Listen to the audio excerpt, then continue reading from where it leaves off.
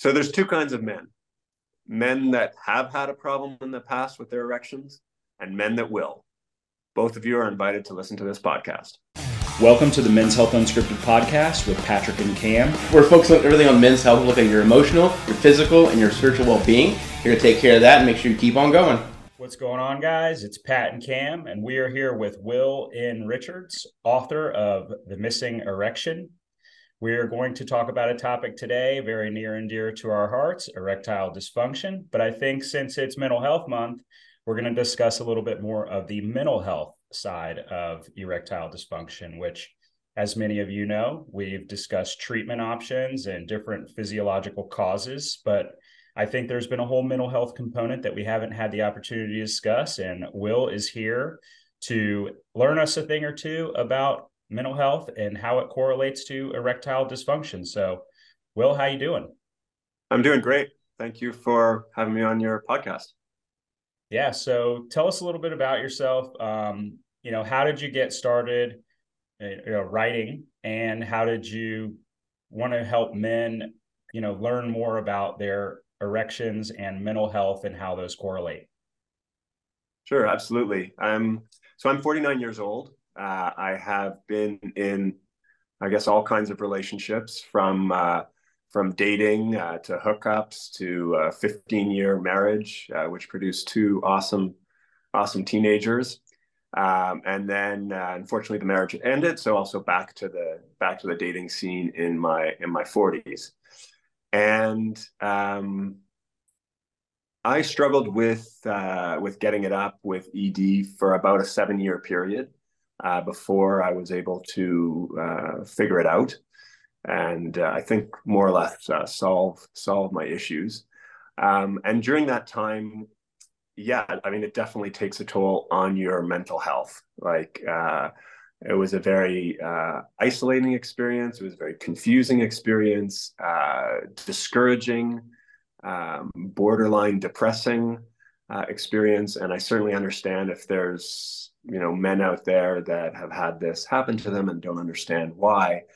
It can be a pretty dark place, and you can certainly start to think like, will this ever go away, or am I going to have these problems forever? But just to kind of maybe be a bit daring, I'd just like to throw the question back on you guys. Like, have you ever had a problem with not being able to get it up in a certain situation? Well, I Oh, can yeah, definitely, yeah.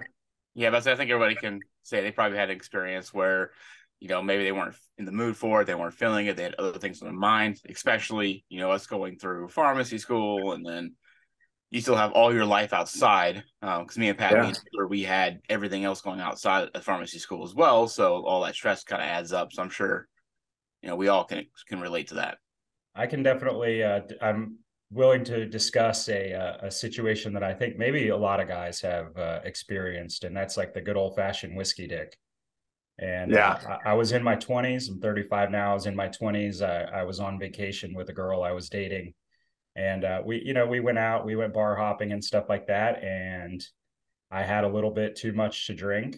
I don't remember being like super hammered, but I remember having, quite a few drinks that night and then getting back to the hotel, and Sure. I'm like, what's going on? I'm, like, what are you doing? And it was a huge point of frustration at the time. And now, after doing some work with Men's Health Unscripted, I've realized that most guys at least deal with it at least once in their life. So, Yeah, I mean, I've now in the informal research that I've done for my book, the mystery of the missing erection. Uh, I've come to kind of the conclusion that there are only two kinds of men. There's men that have had an episode where they couldn't get it up, or have had erectile dysfunction, and there's men that will. That everybody is going to go through this at some point in their lives. So we better get comfortable with what's happening. We better get comfortable with the fact that it happens to everybody. And, how can we, obviously it's not something we want to have happen. So what are the tips and tricks and strategies that we can do to go into, either minimizing it or not having it happen at all? so I do have to ask, in your research, for this. Do you feel like men who are experiencing erectile dysfunction are much harder on themselves than their actual partner? Or do you think that there's kind of like the partner's like, oh man, this guy, not getting it up, kind of situation, or do you think it's kind of like all in our heads? Yeah, I guess just one point that I would like to make, which is that although we're not going to change that in this discussion, and I'm sure we're going to use the term in this discussion, but I find erectile dysfunction it's like a misnamed term. It's not dysfunctional. Like our penises are going to do this sometimes. It's completely normal functioning that sometimes you will not get an erection, and there's probably very good psychological reasons or physiological reasons for it not happening. So if I were able to change like one thing on the discourse of this topic, it would be that we need another, even like not getting it up is probably more accurate than this word dysfunction. So I think that also really scares people. Like, am I dysfunctional? Like nobody wants that. So therefore we're not talking about it. But that's a little bit beside the point. I mean, I think in terms of your question, like what are people, how do men, when men have this happen to them, what are they thinking? And then what are their partners thinking? I mean, for sure. Well, I think I'm just gonna also make a precision that for the purposes of this discussion and in my book, the type of ED that I'm talking about is psychological or emotional ED, and that the way that I make a distinction between a physical ED and a psychological ED is a pretty simple test that we can do. Can you masturbate and get it up? Can you watch porn and get it up? If you can get an erection when you're by yourself, either just with your own imagination or with porn, you don't have a physical problem. If you cannot get an erection under any circumstance, you need to go see your doctor, because it can be an indicator of other health issues, including possibly a heart attack, or so I've read.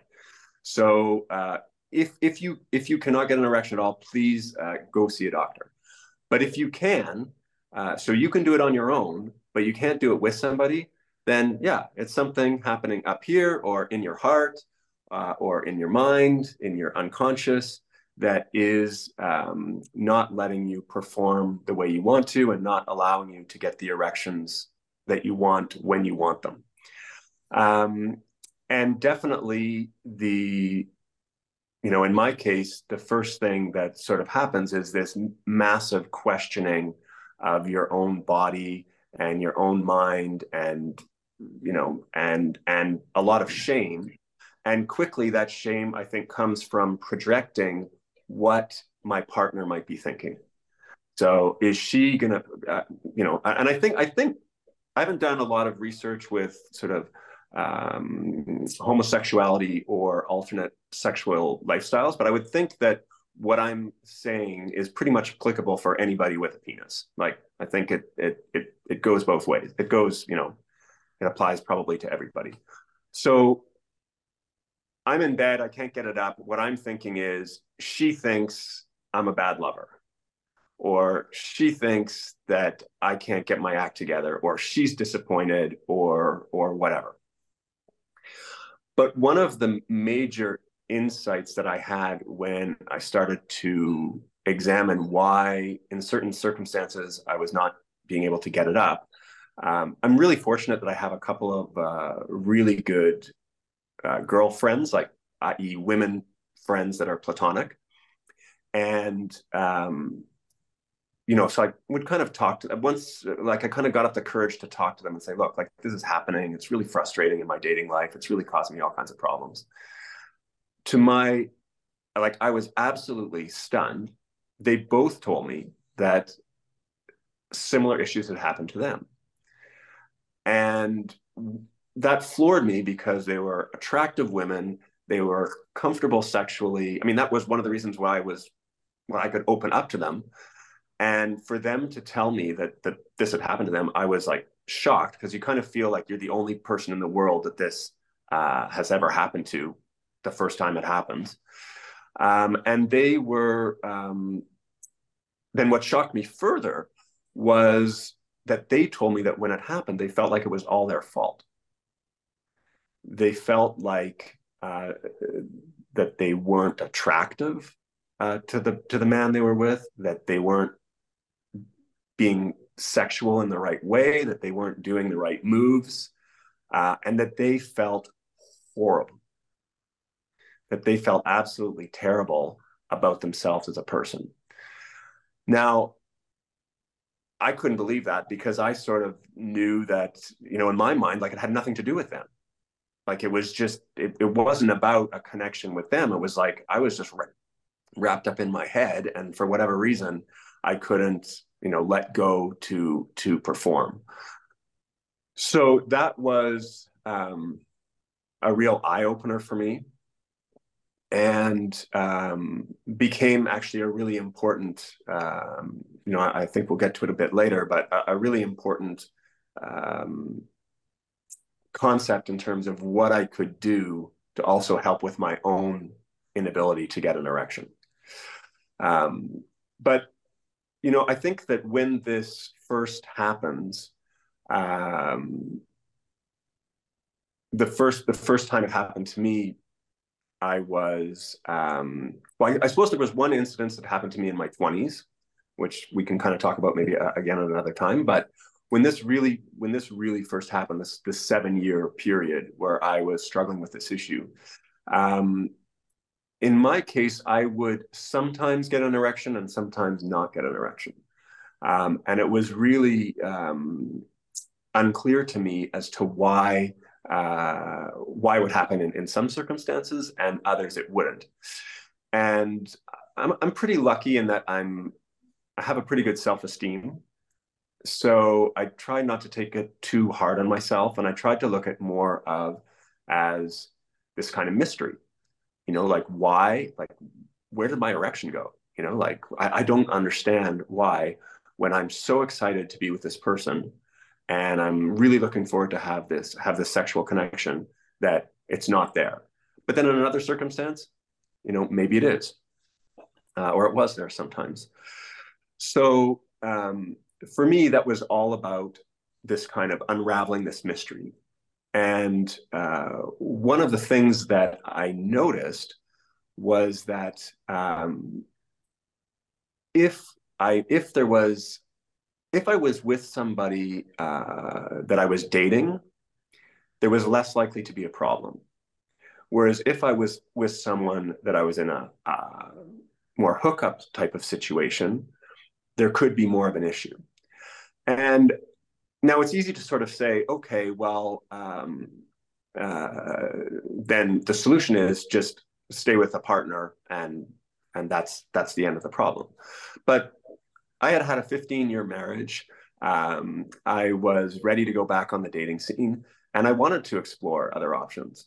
So, I didn't want to get back into another relationship. I wanted to kind of play the field a little bit, as it were. And so I wanted to find solutions that were going to allow me to do that. And I've never been a big, and because I've really felt it wasn't physical. Like I said, I could get this erection. I could get an erection on my own. Taking a pill didn't seem like the right solution because I can do this within my body. It's just I'm not doing it with this other person. So I began to kind of look at, okay, well, obviously intimacy is important in my equation, because if I'm dating someone, there's automatically more intimacy there. And so then the question became to me, well, how do you create intimacy with somebody? Or like, what are the ingredients for a really solid, to make a solid intimate connection with another person? And it seemed to me that, you can't have intimacy without safety. That safety is really important, because if you don't feel safe with someone, you're not going to be intimate. You're not going to open up. You're not going to open up to that person. So safety, if I'm working backwards, safety is really important. Well, okay, that seemed to make sense to me, because in the circumstances where I was getting it up, there was definitely an intimate connection, and I definitely felt safe with those people. So then my question became, well, how do you create safety with another person? And I thought about that some more, and it seemed like, well, if I want to create safety or a bond with another person, what am I going to do? Well, if it's a guy friend, let's say, maybe I'll let him. Maybe he needs a favor and needs to borrow my truck. So I'll be like, okay, like, I think I've known you for a while. Like, I'll give you the keys to my truck. You need to go move something. I'll give you those keys to my truck, and you can go, make your delivery. And he needs to do that. He needs to pick something up for an hour, let's say.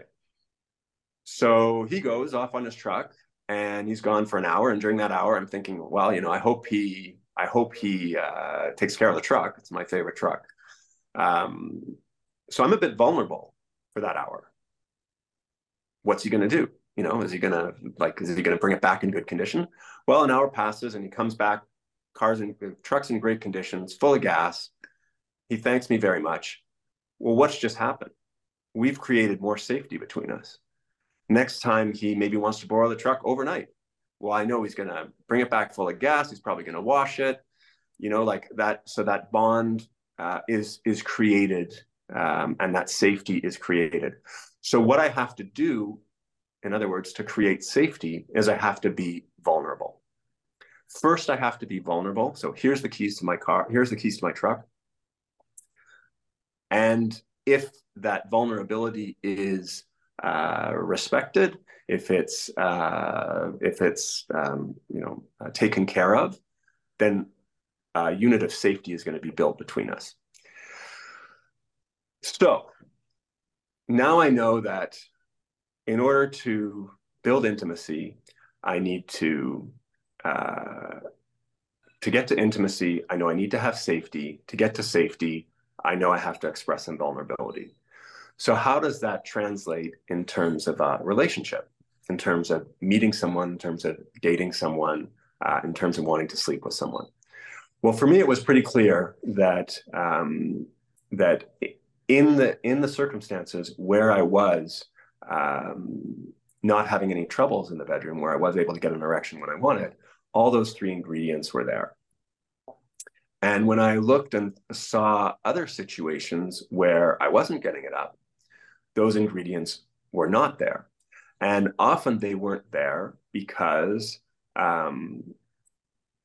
the women, either things just happened quickly. It was maybe in an online dating situation, or the women indicated to me that they weren't necessary, that they were ready to go sort of right away. And so for me, okay, like in my logic mind, I was like, this is great. I want to have some casual sex. Here's an opportunity to do that. Fantastic. But in the end, it didn't work. So again, in this unraveling of this mystery, because to me it was perplexing. Like, why was this happening to me? I began to look at the nature of the way that I was interacting with women, and specifically what I was doing to I sort of, in my book, I use the word seduce, but I think it's not just seduce, it's courtship. How was I courting these women? Or was I courting these women? And I think, again, when I looked at it in the circumstances where I was having problems, there was no courtship whatsoever. Now, why is courtship? But I was trying to look at this situation where, like, but why is this important? Because if I want to have sex and she wants to have sex, like, the consent is there, the willingness is there, the drive is there. We're both attracted to each other. Why am I not performing? She's not asking for courtship. In certain cases, she's just as excited as I am. And so that made me look at, like, well, why is courtship so important? And I think it's important because of the following reasons. So when I court, when I'm meeting someone for the first time and I find them attractive, and I decide that I want to make a move or make a play or whatever language you want to use. I want to get them to like me, essentially. I mean, I don't know about you guys, but I don't have that many tools at my disposal to make a woman like me. Like I've got a few things, you know, like, but I'm not a big Romeo and I'm not a big player or anything like that. I'm just kind of a normal guy. So, but where I start is I'd like to make this person laugh. For me, that's just a really an easy way. If I can get the woman smiling or the girl smiling, if I can get her laughing, that's pretty good. That's a pretty good first start. Well, in my mind, I'm thinking, oh, it's important to get her laughing so that she likes me. But I think now that there's something much different happening on the level of our unconscious, especially as men. And that is that when I go make a joke, in a very small way, I'm exposing myself. So I watched this documentary on stand-up comedians a while ago. And this guy said, I can't remember who he was, but he said, you know, walking out on that stage when you're alone with a microphone and there's an audience in front of you is the most vulnerable thing that you can do. And I think that's true. You know, whether there's 10 people in the audience or 1,000 people in the audience, or whether it's just one woman that you're trying to impress, when you go and you make that joke, you're being vulnerable in a small way. And the reason why you're being vulnerable is the following. What if she doesn't laugh? What if she rolls her eyes and thinks like, oh, who is this douchebag? You know, just get away from me. Like, I don't want to talk to you. And if she has a negative reaction, you're going to be hurt. Your vulnerability will be hurt. Now, of course, it's a very small amount of vulnerability, which is good because your conscious self is sort of saying, don't take too big of a chance. Just, you know, just make a little joke. But on the other hand, if she responds positively, well, what you've created there is you've given a little bit of vulnerability. She's responded positively. Now I feel a little bit safe. So now maybe I'm going to make another joke. Now maybe I'm going to offer to buy her a drink or, you know, whatever, or spend more time talking to her because she's kind of indicated, yeah, like you're okay. I like you. You make me laugh. So I'm starting to feel a little bit safe. So we're starting on a very, very, you know, high level. A little bit of intimacy is being established. So if that continues and I continue to feel good, well, you know, probably the next thing I'll do is invite her over for dinner. Not the world's greatest cook, but I can get around in the kitchen. And, you know, but that's a whole other level of vulnerability. Now you're coming into my apartment. You're going to see the way I live. You're going to eat my food. And all along, I'm going to be watching, you know. And I think as the man, the male part of my head, the ego part, that I'm doing all this to impress the woman. But I think there's something else going on. I think there's also my unconscious is watching the woman's reaction. Does she like my apartment? Does she eat my food? Well, if she does, because all of this is me being vulnerable. What if I mess up the dinner? What if she doesn't like it? But if she does respond positively, how am I going to feel? I'm going to feel pretty safe. I'm going to start to feel pretty good about myself. I'm going to start to feel pretty good about this interaction with, you know, this woman, and a little bit more intimacy will be built. And then, you know, maybe I'll offer to dance with her, or maybe I'll sing her a song on my guitar, or whatever it is. I mean, these are just my ways of sort of being a peacock and strutting my feathers, strutting my stuff, showing my feathers. But, you know, I mean, I guess I'd throw the question back to you guys. Like, what do you do when you meet a woman for the first time that you sort of fancy or that you like? What are the things that you do to get her attracted to you? I think I would have to agree. You know, telling jokes is pretty good. Telling jokes is a pretty good way, I guess, of starting it. You know, I think I've gotten to the point in my 30s. I've been in a a pretty good relationship now, and I hadn't been in a relationship in a long time, that I guess, well, in the beginning, I think I was just like pretty honest with, what my intentions were. And I definitely made, she's my current girlfriend now, but made her laugh a lot. And my guess is if you're being honest with your intentions, that's another type of vulnerability. Because if you say, hey, I'm in this because I want to have a longer term relationship, and the other person turns around and says, well, I'm not interested in that, your vulnerability is going to be hurt. So making those types of gestures too is also making, saying what your intentions are and being clear with them. It's another kind of vulnerability as well. Yeah. What about you, Cam? What are you firing off? So yeah, jokes always a good go. I'm actually a pretty big fan of the small talk. I like to kind of try that out, see how that goes. Just because you want to see if you could develop any further kind of like common points, any kind of conversation that may be past just kind of pleasantries or anything like that. So it kind of gives you the opportunity to kind of play into that. Plus, let's be honest, if it doesn't kind of go that way, there's a lot less to lose. So it's definitely less vulnerable per se. But it's a good starting point. Yeah. And do you have something, Cam, that you like to do, or a special place you like to take somebody, or something meaningful that you like to show about yourself? Maybe not on the first date, but like as you get to know somebody. So a couple things.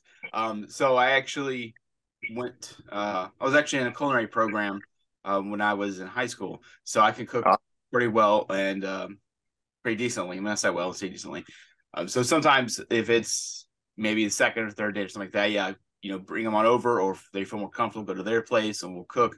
Or if we go out and get food, I always try to find some place that's kind of like small, nichey food kind of stuff that I'm able to kind of flex that about. But my other thing that turns out people said it's kind of creepy, I like to go out in the woods.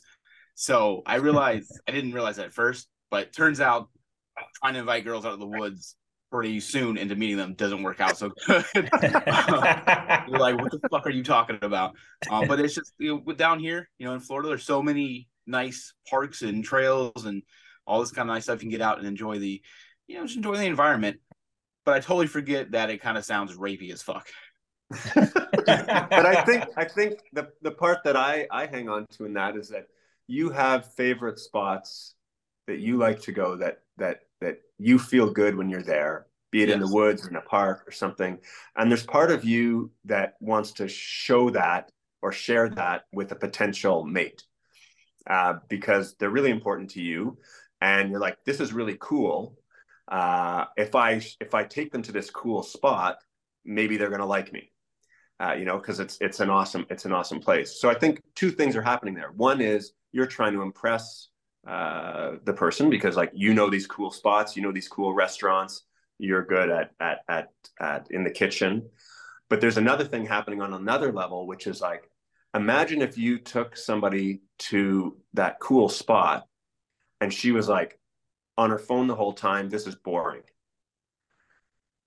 The message you're going to get is, well, this probably isn't the right person, or you're not going to feel safe, or you're not going to feel good at going. So you're unconscious, as much as your conscious is trying to impress the woman, your unconscious is trying to see how she's going to react.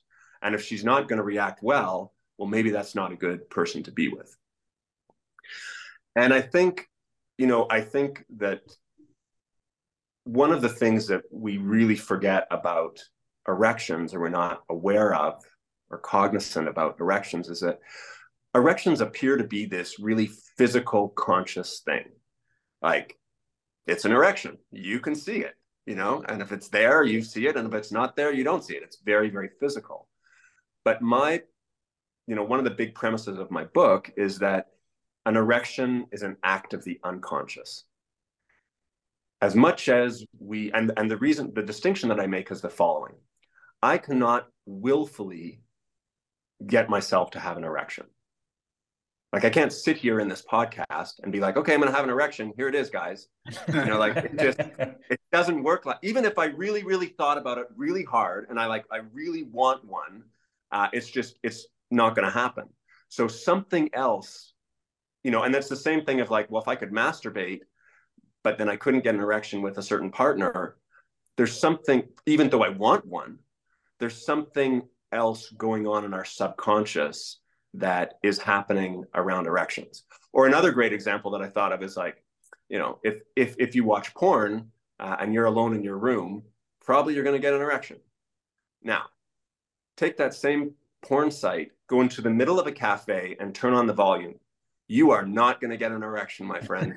You are not going to feel safe. You're not going to feel good. You're going to feel the opposite. You're going to feel like shame, embarrassment, and all those things. So even though physically you're watching the same video, you're the same person, there's something in the unconscious that's like, I'm not safe.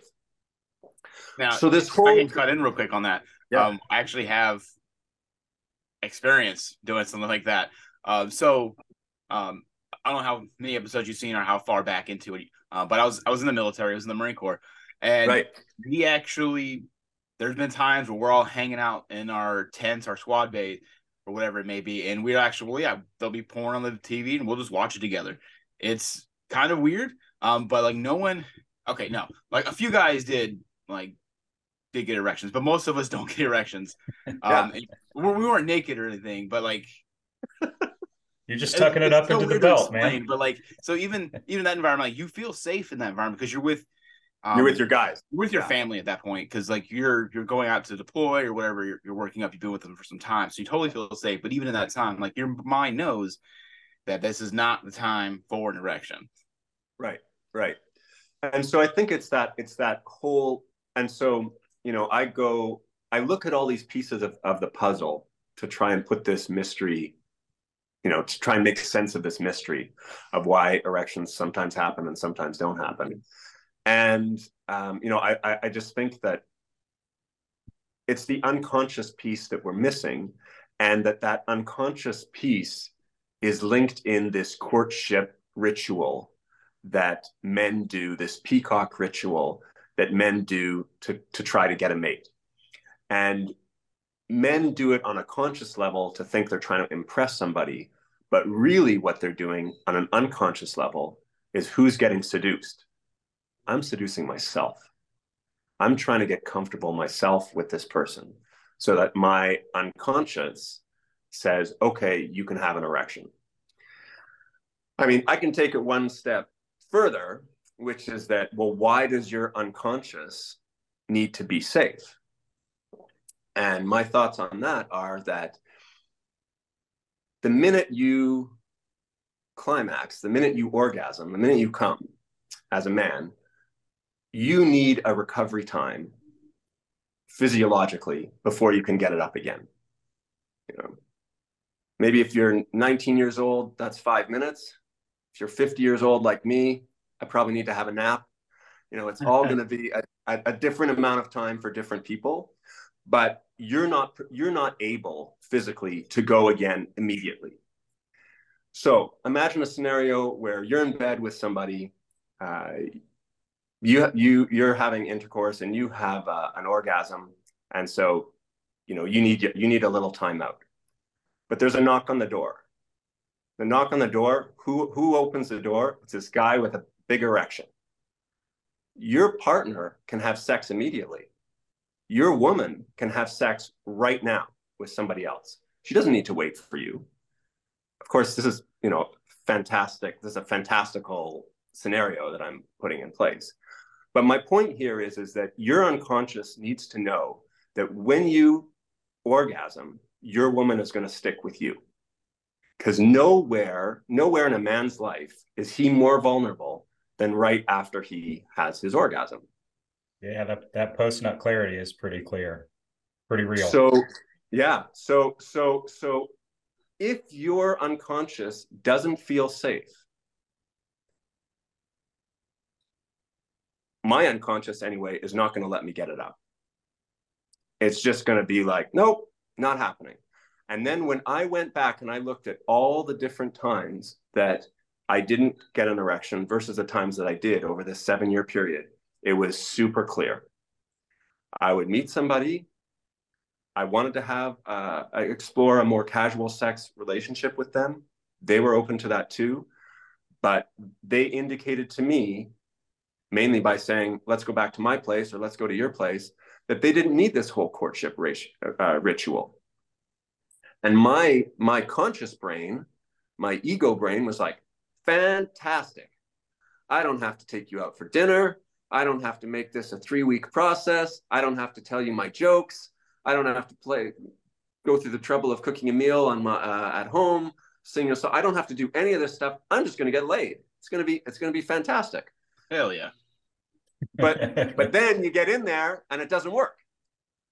Nope. And so I think there's something ironic about the whole situation, which is that these times when you're ready to go, or when they're ready to go, and you don't need to do all these things, actually work against us. And what I've learned is that I can have sex in a casual sex situation, but I've got to just slow it down. I don't have to slow it down a tremendous amount, but I've just got to slow it down a little bit. And if I do that, these things become possible. So there are definitely things that I learned that I can do that apply, I think, to actually not only people in a casual sex relationship, but people in a long-term relationship too.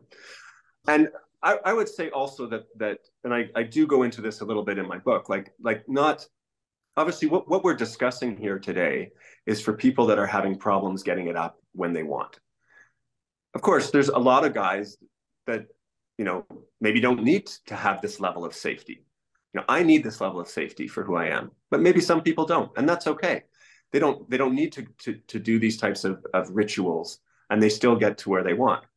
I mean, one another realization that I had about myself was that in my 20s, I had casual sex before I got married, never had a problem.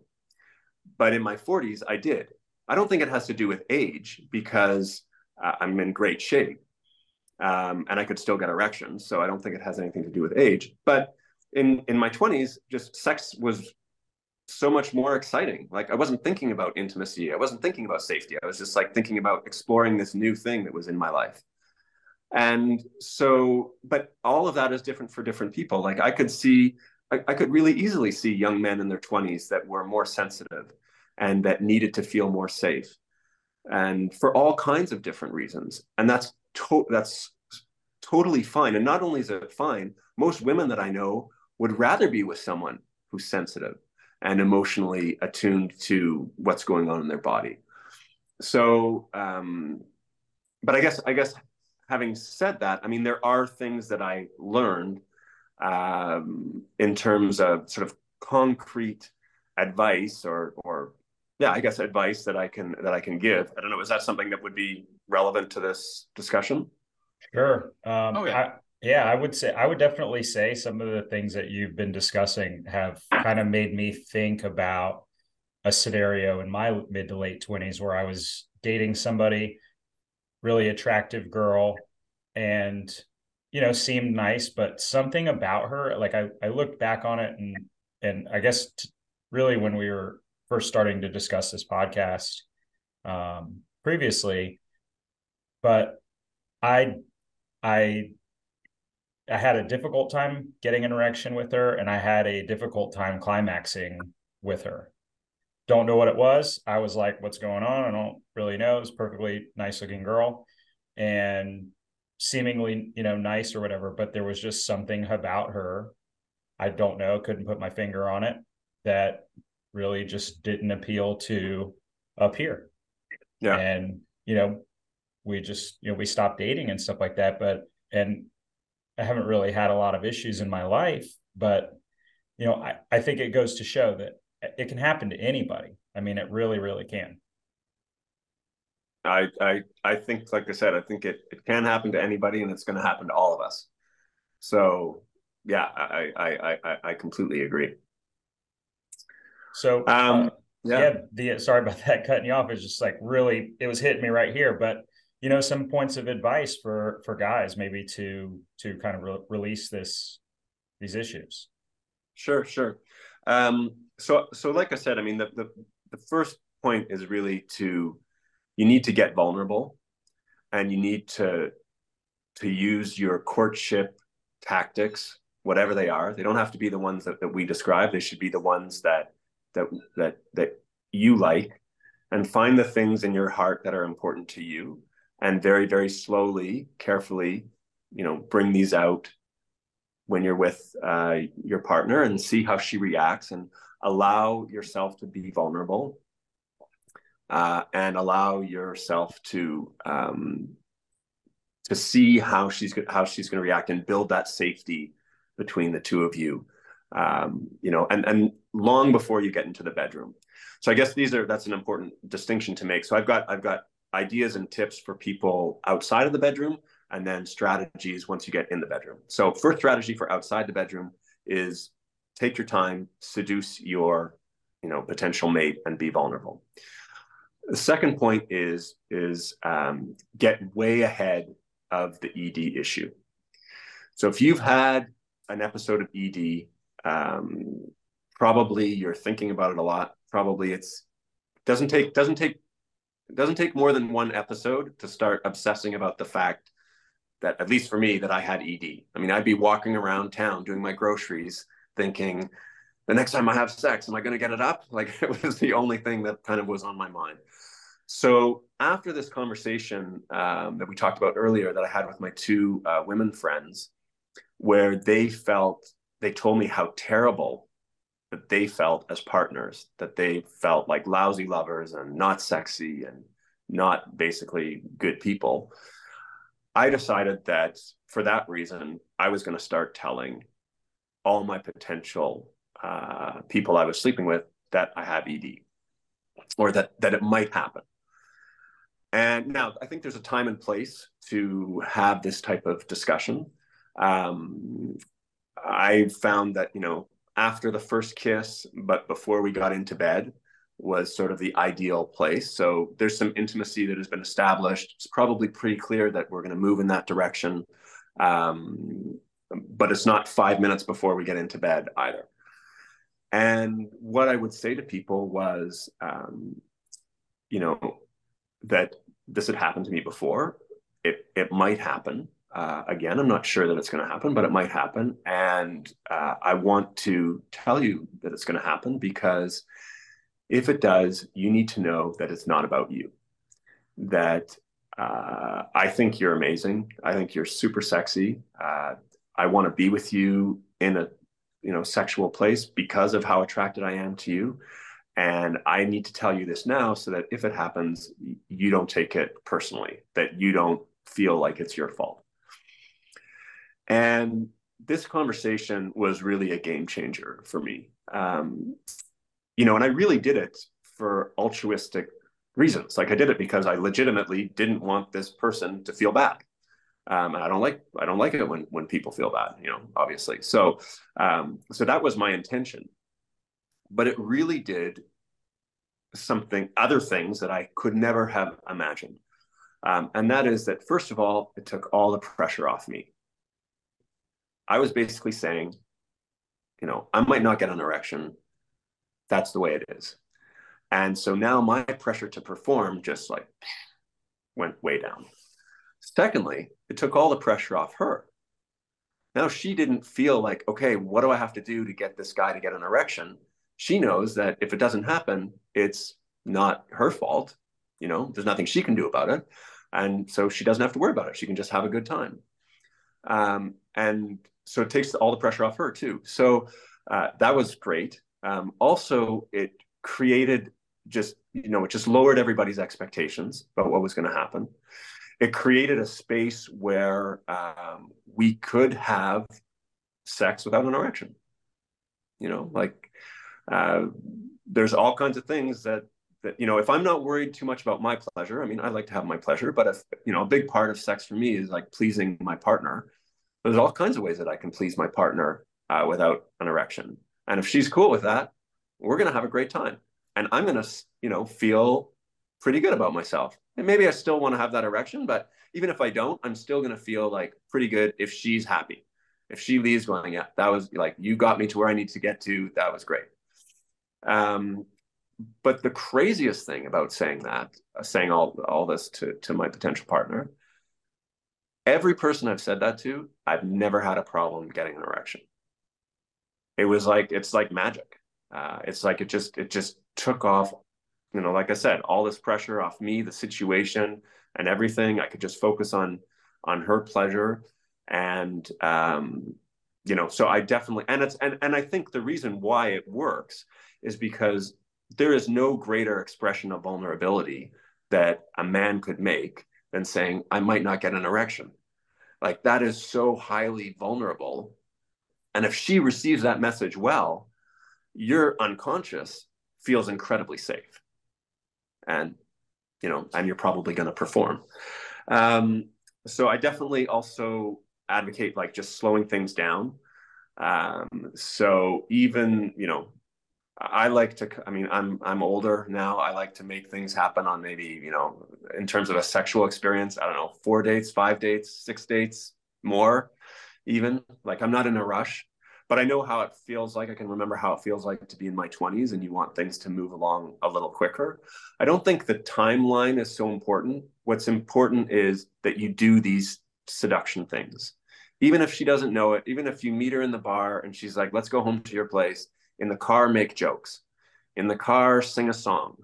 Like get to her place and dance her around the apartment before you get started or whatever. So just try to do these little seduction things as much as possible and slow things down. And usually today, the interactions that I have with people in their 20s, even as someone in their 40s, basically the information that I'm getting is that there aren't too many women that wouldn't appreciate slowing things down. That we're just in this culture where, you can have sex on the first date or the second date or the third date. And usually there's this, I think, kind of weird expectation that has been created probably a lot by porn, that things just happen really quickly and that's the way to do it. And that your date might be really, really, as much as it will be good for you and and getting it up to take things slower, your date might also be equally appreciative of that. So, just go slower. Also, before you get in the bedroom, another thing that I advocate is like, do this sober. Don't get high, don't get drunk. You don't need alcohol to do this. For a while, I experimented when I was having my ED issues. I was experimenting with alcohol in the sense that I was like, okay, I know I'm nervous. I know I'm in my head. So if I can have like the right amount of drinks to get out of my head, but not too many drinks so that I can't get it up, that's going to be the perfect number of drinks. That's where I need to get. Well, then I just became obsessed about, was I drinking the right number of drinks? and my performance anxiety went to a drinking anxiety. Like, it didn't help. So it's better, like, there's, drugs and like pot and alcohol are known to be, you guys are pharmacists, like I think they're depressants, they're called, right? Yep. Like, they're not going to help your body get up, like literally get it up to where you need to get to. And there's so many like pheromones and endorphins and all these things that are circulating between the two people and the excitement. Better just to be like, let your body be, and don't try to self-medicate with these types of things. I also like, now I kind of don't, if I'm meeting somebody for the first time, I won't, if I can arrange it, I will try to make that first encounter in my home, not in their home. So kind of like have a home field advantage if you want to. Nice. I think that if your unconscious needs to be safe, there is no safer place probably on the entire planet than your own bedroom. That's your lair. That's your place where you sleep, where you feel the most comfortable. So also, if you're inviting someone over to your home, like, get your act together, clean your apartment, change the sheets, do what you need to do, which is all an act of seduction, which is all an act of vulnerability and creating safety and creating an environment where this can happen. And from a pragmatic point of view, in my home, in my bedroom, I know where the condoms are. So that's also, a helpful thing. I'm not like in somebody else's place and did I bring some and do they have some and are they the kind that I like, and everything like that. So it just can just help help a lot as well. And then the last thing that I've heard about, which I haven't done, but I think would actually be pretty effective before you get into the bedroom, would be meditating. I don't know if you guys have done podcasts on meditating. Have you done anything like that, or?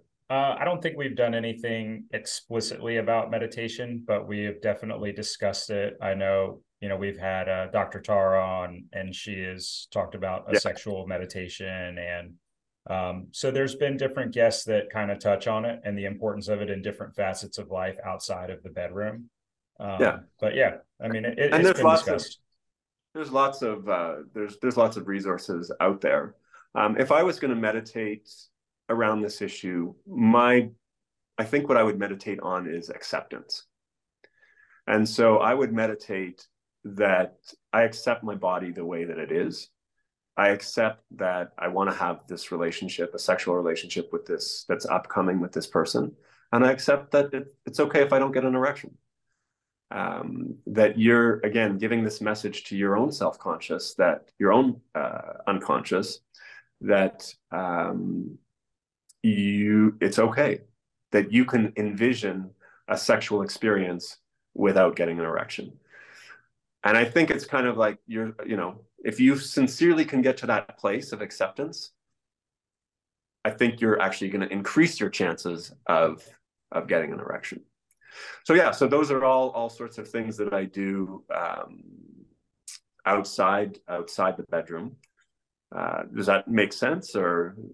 Oh yeah. Yeah. So and then there's ones that I suppose are more pragmatic, or like what's happening when you are in the bedroom, when you're with somebody. The first thing that I like to do is, even if it maybe kills the energy for like 30 seconds or 40 seconds, I like to light some candles. So just create a little romance, a little intimacy. Again, it just increases the intimacy, some soft lighting. I'm old. I've got like acne scars, and I don't need the full lights on to show them every nook and cranny of my face. But if I get the lights down a little bit lower, I can start looking better. So candles are great for that. Look your partner in the eyes. It's scary. It can be scary if it's something that you're not used to, but it's a great way to build intimacy. And it's a great way to feel safe with a partner if you're just doing that one very, very simple thing. I have now, after having gone through this over 7 years, I have a strict no blowjob policy on a first sexual encounter. I just find that it's a high pressure move. In the sense that I'm thinking I've got to get it up, and she's thinking she's got to get me up. And again, I think a lot of unrealistic expectations from pornography, that like every blowjob always leads to an erection. It can, but not everyone. And it's a low intimacy position in the sense that your eyes are really far apart from each other. So it's not that I don't like receiving oral sex, definitely love it, but just in that, if I'm concerned about these issues, then in that first circumstance, it's something that I find is not that helpful. I want to keep my partner closer to me. Having said that, I do think giving oral sex is a great way to build intimacy and to build that connection, and that, as a part of this sexual experience that doesn't require an erection. And many times I've been in a situation where, things weren't working out so great, but by giving oral pleasure and by making my partner super happy and fulfilled, again, the pressure went down in my brain, and then I got an erection, because I was like, okay, I've kind of like, done my job to a certain extent, and my body can just like release and let go. So I definitely advocate that. Just some basic stuff, like have lots of condoms on hand. Like, I don't mean one or two condoms. I mean boxes of condoms. Like, you don't want to be in the situation where you're putting on a condom, it's not working, you have to throw it away, and you're thinking, I've only got one condom left. Like, you want to just, again, like, lower the pressure on yourself and just be like, okay, it doesn't matter. This, it didn't work this time. Like, toss it on the floor. I got 15 more. Like, it's, it's okay. It's, we got lots of time. We got lots of ways to make this work. Talking, really important. Can be awkward, especially if you're with a new partner, if especially talking isn't something that you normally do when you're in a sexual situation. But really basic things like, I like you. I'm excited to be here. I want to be here. What do you like? Tell me if I do something that you like, please tell me. So all of, you don't have to go for the big I love you words, but I like you is great. Like, that can be great in a more casual situation, and you do like them. Otherwise you wouldn't be there. So it's very honest statement. And there's lots of other details. I won't go into them now in my book about, different things you can say and questions you can ask and things like that. And, if nothing else, there's a couple of other positions that I found that have worked for me that I think I'd feel more comfortable just having people read them than me verbally talking about them. But if after all that nothing works, then you just need to get even more vulnerable, and you need to hold hold your partner close to you, and reiterate that it's not their fault, and reiterate that you're excited to be with them, and try and let them know how much you care about them, and that there will be and hopefully set the ground for another opportunity down the road. Yeah, that's interesting. When you were kind of talking about being open about having erectile dysfunction, or this might happen, I couldn't help but think that was like an under promise, over deliver scenario. Yeah. Where it was like, whoa, all right, hey. But I can see where a lot of those things really can be beneficial, in kind of releasing your mind. And it's so easy to just get caught up in our own head, even outside of the bedroom. I mean, just like with aspects of life. And then you have a partner, if it's somebody that you're committed to, that have thoughts about them. I mean, you want them to feel comfortable, you want them to be happy around you and things like that. And I think it's really easy for all of us, any guy, or, this is a men's health podcast, so guys, but to just get caught up. I think we get caught up in our own head probably more than we even care to admit, just because, well, we won't admit it because we're guys, right? But yeah. just have these things festering in our mind. And I know, even I'll use the example of baseball. Like, I played baseball in college, and you can get the yips. Yeah. Something happened. You're like, oh, I'll throw out a lame one, but it's like, oh, I didn't hit that curveball very well, or I didn't see it. Oh crap. And then, like, what am I going to do my next at bat?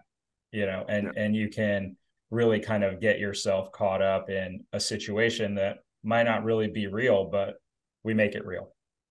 Mm-hmm. Yeah, exactly.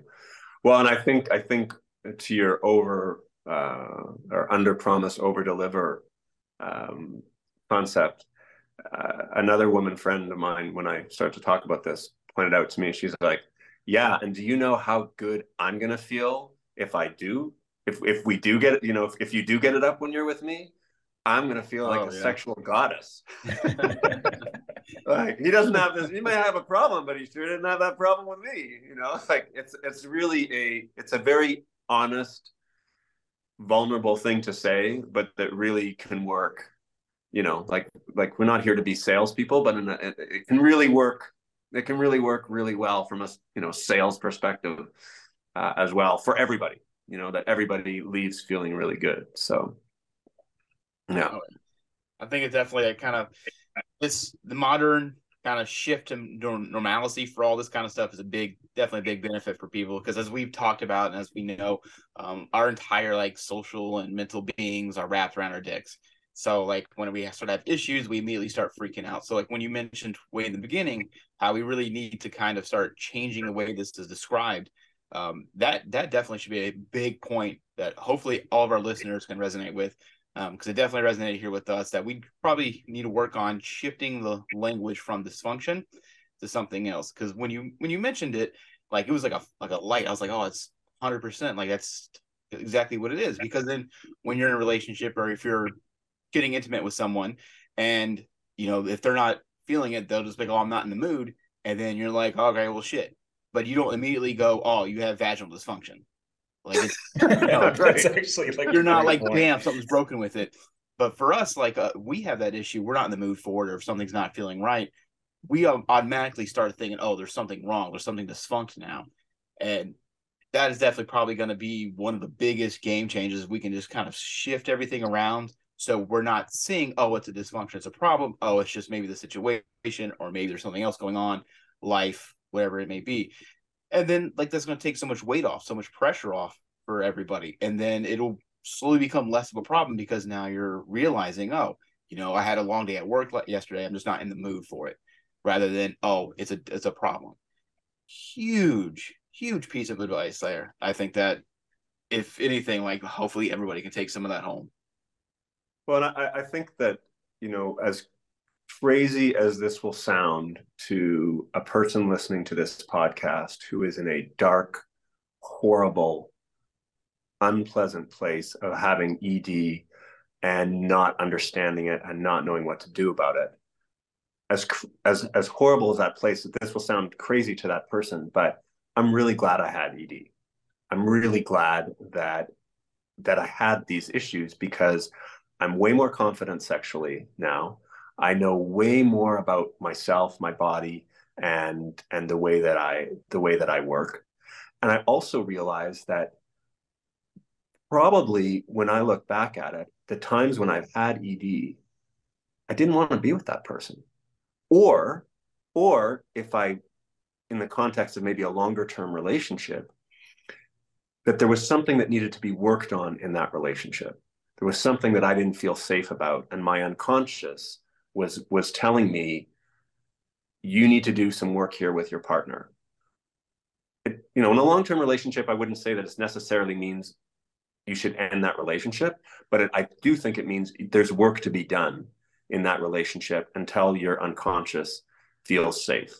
And, using a therapist, talking with your partner, and all these things are super important to allowing you to feel safe. And I remember one experience I mentioned at the outset of this podcast, that I had one experience of ED when I was in my 20s. And that was when I was still a virgin and I hadn't had sex. I was like 19, 20 years old. And I had a girlfriend, and I really wanted to have sex with her, but for different reasons, it wasn't happening. We kind of had this tumultuous relationship, and then she sort of broke up with me, and I went to a party, and I hooked up with this girl. And I don't know if it was the night of the party or the next night, I was like in her apartment naked with her. And I could not get it up at all. And I didn't it took me 30 years to figure out why, when I desperately wanted to lose my virginity, why in this case I couldn't, I was not, it was not at all functioning with this other person. And I realize now is because like my unconscious was saving me. Like it was like, you don't want to lose your virginity to this person. You want to get back with your other girlfriend that you like and that you love, which is ultimately what happened. And I lost my virginity with the first girlfriend. And I'm very thankful about that, because it was it was a good experience, So I think in some ways, the penis is a voice of our unconscious, and it is trying to tell us something. And maybe if it's not working, maybe we need to listen. Maybe we need to find ways to get ourselves more safe by doing more proactive courtship techniques. Maybe it means we need to do more mental health homework or more relationship homework with our partners. But it's not like that is its function. That is the function of our penis, to help us feel safe. It is very functional. It's highly functional. And we would be wise, I think, to listen to it. I think it's pretty interesting because we've definitely discussed on the podcast when we talk about ED that the penis is a great barometer for your physical health, right? If there's a physical issue, there could be potential for heart attack, cardiovascular issues, but it's also listening to you and your perspective and what you have learned over the years of self-exploration and really diving into the mental health component. Is your penis can really be a huge barometer for your mental health, stress levels, and things like that. And I think that shouldn't, if there's an issue and you're concerned about it, it's time to get it addressed. And I think it's a great way of not just seeing it as erectile dysfunction, but what else in my life can I work on? Absolutely. Yeah. Absolutely. And I think that's the bigger picture, that all the people listening to this podcast, if they're in this dark place, I can promise you that there's a bigger picture, and you're, work at it, address it, learn about it, but you're going to come out in a much, much better place. And, and you will get the erections that you want when you want them. Will, I definitely appreciate you coming on the podcast and sharing a lot of your tips and tricks, and just really getting a better picture of the mental health component of erectile dysfunction. Because I learned a lot today, Cam. I think, yeah, it's definitely not something we talk about always. So it's definitely a lot of information that's brand new. Hope maybe this might be the first time it's been spoke about and recorded down. Yeah. And I think that it's a really great way for guys to at least start exploring themselves. And I think that a lot of men are, we're worried a lot about superficial things sometimes. And sometimes being in your own head is a really dangerous place. But also taking the time to explore it, you can really find ways to kind of appreciate different things and overcoming obstacles. For sure. Yeah. So, Will, do you have any other platforms that you would like to inform our audience about? Where can we find your book? Anything that you care to disclose for the Men's Health Unscripted following? Sure. So the best place to find me is on my website, which is willnrichards.com. That's N for, I suppose, now. Because if you go there now, you will find both my books, the novel called Mother, and the one that we were talking more about today, which is The Mystery of the Missing Erection.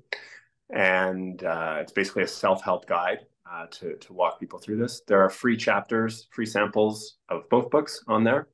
And, if I can give a bit of a hard pitch, I would say that, I definitely advocate going to see therapists. I did that. It was very helpful for me. But it can be a bit of a big step. And, a therapist is going to cost, I don't know, $100 or $200 an hour or whatever. My book is $20.77. And it's an ebook, so you can have it right now. It'll download to your email within seconds, and you can start working on some of these ideas and strategies immediately, and you don't have to wait. But the second thing I would say is just that if you've come to this podcast because you have ED issues, or you've heard about it, or maybe you struggle with these issues in the past, I would definitely encourage you to check out some of the other podcasts from Men's Health Unscripted. These guys have done some great work. I listened to a couple recently on, there's one I think you guys did on the wrestler, the cheese, and another one. Oh, yeah, that's our boy. Yeah, and on Joey DeSantis, is that it? Joey, sorry. Oh, Joey Cifuentes. Yeah, the fisher, the pro fisher. Mm-hmm. So, I'm not a huge wrestling fan, nor am I a big fisherman, But what I really liked about these podcasts that you guys put together is, if you're somebody that wants to change something in their life, these two guys made major changes and are following their dreams and, living their passions and living their best life. And some of the tips that you guys had on there to help people or inspire people, those were great podcasts. There's another one with Crystal DeSantis that I would really advocate people listening to in terms of men's mental health. I guess I've listened to a lot of podcasts out there in the research I've done. And I just want to underline that I think you guys are doing great work. And whether it's people in the Tampa area or people abroad listening to these podcasts, we're really, really lucky for the work that you guys do, and both for men and for women, I think. So thank you very much for having me on your show. No, thanks for coming out, and definitely thanks for those really kind words. Yeah. We're definitely in this all together. We're all men and women. We're all wrapped around each other, our health, whether it be physical or mental. So the more that can be said, the more that we can do is always needed. Yeah. And just a point about, some of those guests is, I think it's so important. I think people get caught up in a rut and get caught kind of in the proverbial hamster wheel a lot. And I think it's just some of those people are examples of, and I'm a firm believer in this, and I'll tell anybody, is like, you can do anything in the world that you want. You just have to put your mind to it. It does take work. Nothing's going to be handed to you. But I mean, if you want to be the president, you can be the president. I will never be the person, and Cam either, is to tell anyone that they can't do something, because we've seen time and time again. I mean, Cheese is our boy, so we'll make a joke about him, but it's like, he's a guy. His pro wrestling name is The Cheese, and you think it's like so absurd, but then you hang out with him and see him, and you're like, no, this guy's it. Like, he gets it. He's fully living it, and we just appreciate that about him so much. So thank you for listening, and thank you really for the kind words. We definitely appreciate it. Yeah, perfect. Man, we keep it's nice, we keep coming around men like you, and that keep saying like that's kind of when we started the podcast. It was like, if we can just help one person. Yeah. And it has grown, and I think that's such a great perspective. So thank you so much for taking the time, coming on. And how do you guys usually work? Like, when do these get released? Does it take some? We just released a couple. So I've got one ahead of you next week on Wednesday. So probably the following week. And I've got to get this over to the social media team too, which as soon as this finishes uploading, I will ship it off to Ashley, and her and her assistant will start kind of cutting it up a little bit to create some social media advertisements and things. We'll tag you, in all that stuff. But yeah, give us 10 to 14 days, and this will be there's no rush. I mean, absolutely no rush, just kind of curiosity. So yeah, okay. 10 to 14 days, I would say. And I'll shoot you an email before. You'll give me a heads up. Yeah, beforehand, so that you're prepared and stuff. But otherwise, we really appreciate it. And this, you being able to discuss it in an open forum like this, is really beneficial in helping guys to be able to discuss their own mental health and, sexual dysfunction, which can get them the help they need before it's too late. Yeah, exactly. Okay. And if I have other questions that come up, maybe I'll shoot you guys an email, but it's perfect. I really had a real pleasure, and yeah, we'll see you guys down the road. Awesome. Yes, Thank you. Then. Okay. All right. Bye. Bye.